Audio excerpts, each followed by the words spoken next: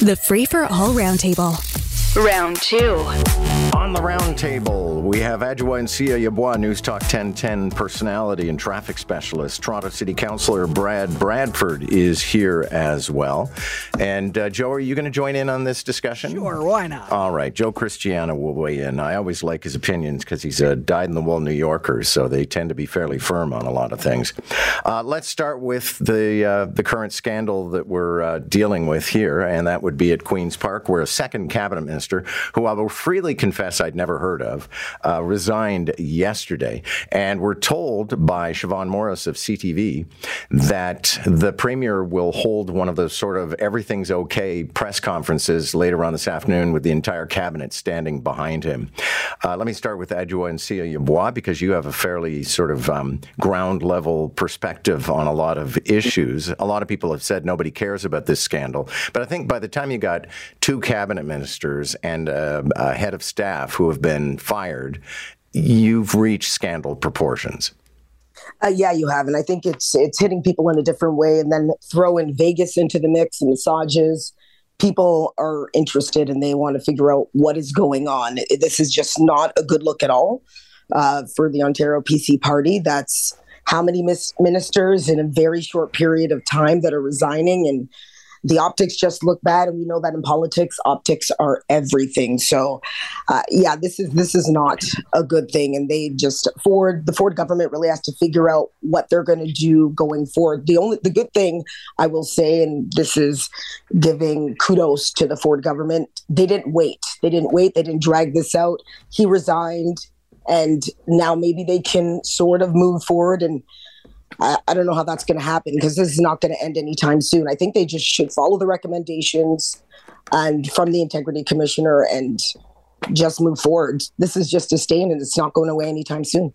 Yeah, and Joe Cristiano, I mean, it was only yesterday morning at 7:05 that John Woodward joined us to talk about Vegas, manis, pedis, massages, and boom, by the end of the afternoon, the minister was out. Well, it kind of seems like they realize the scandal train is adding a lot more cars to it, and it's getting to be a big problem. But this is kind of like the old boys club way of doing things back in the day. And, that doesn't fly in this world anymore. But that seems to be just, it's a business deal to them. And that's just how business deals get done at the massage parlor. Yeah, there you go. Brad Bradford, your thoughts? Well, I guess the joke's been made, but what happened in Vegas didn't stay in Vegas, and this is the scandal that sort of keeps coming now. Look, we're all for housing, and I think at the beginning of this conversation, they were really leaning into the housing argument.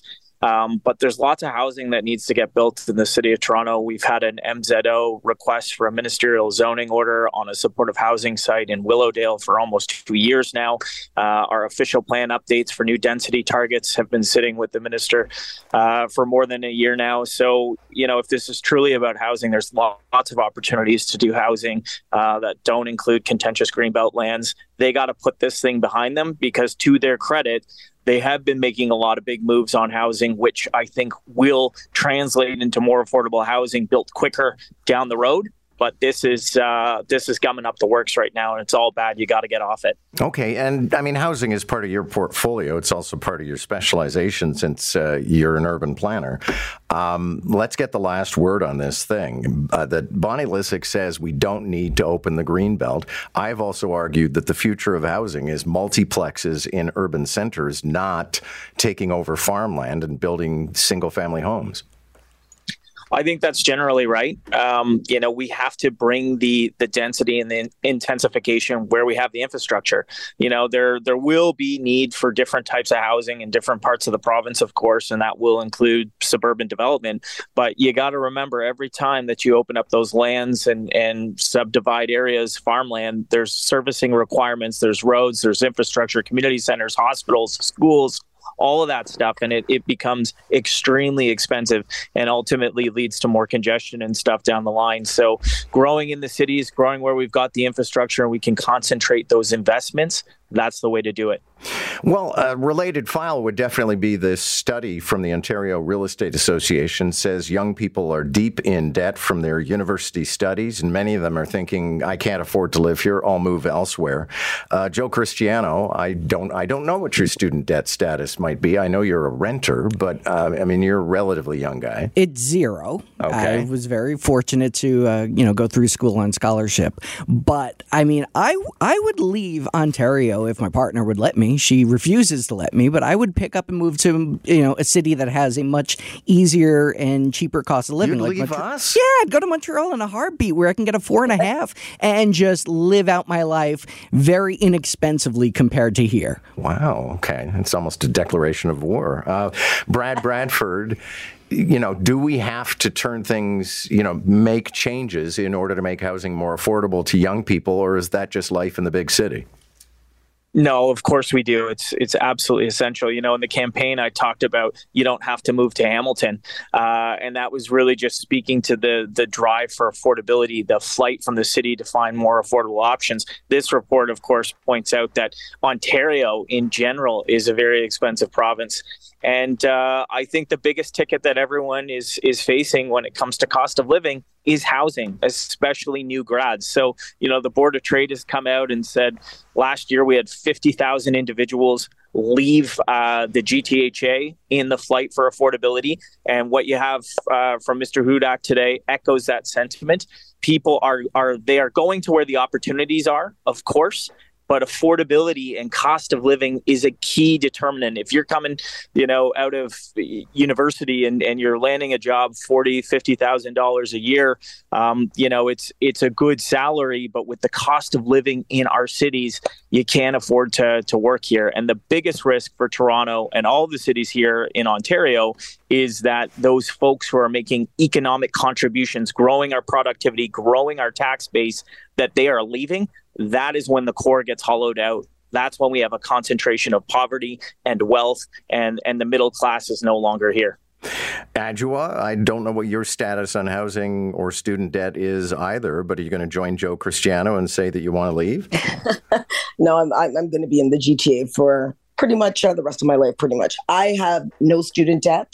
This is many moons ago. And I will say, going to school when I did, going to university, I graduated in the early 2000s, it was a lot more affordable, and there are a lot more services in place for people to pay back their loans and pay them back easily on time. The grace period when I graduated was more than a year. It wasn't just 6 months, and you could actually write and get it extended longer, so you had time to make money and accumulate and to pay back. This is just getting lost on the province and the federal government. I know that there is no interest on student loans, and I know the Aura report is saying that they have a couple of suggestions, but I think the biggest one, once you get rid of that interest rate, you will help people survive and be able to pay back these loans, because they are astronomical, and the cost of going to universities or even colleges now are so expensive. You want to get the higher education, but you're going into a debt situation where you can't afford, forget buying a house. You can't even afford food, groceries, and clothing, just your basic necessities. So something has to be done. You're absolutely right about tuition. I have to say, when I was going to university, and I appreciate I graduated in '88, but I think I was paying like $2,000 a year. So I paid that out of what I made during the summer months. Let's move to a civic issue. And Brad Bradford, I'll start with you. I appreciate it's not your ward, but residents are insisting that noise is out of control on King Street West. And I certainly appreciate that neighborhood has evolved, and it wasn't the party central that it has become. But at the same time, this is like complaining that you live on 52nd Street in New York and the traffic's really loud. Yeah, I mean, it's definitely the downtown core. It's definitely an evolution of the entertainment district. But I think the point that is being made here is bylaw enforcement is not happening. And we see that all over the city time and time again. City Council has a tendency to actually just pile up more things for our enforcement officers to do. I point out to the new study and work underway for us to enforce a 2-stroke motor ban, which seems on lawn equipment ludicrous to me.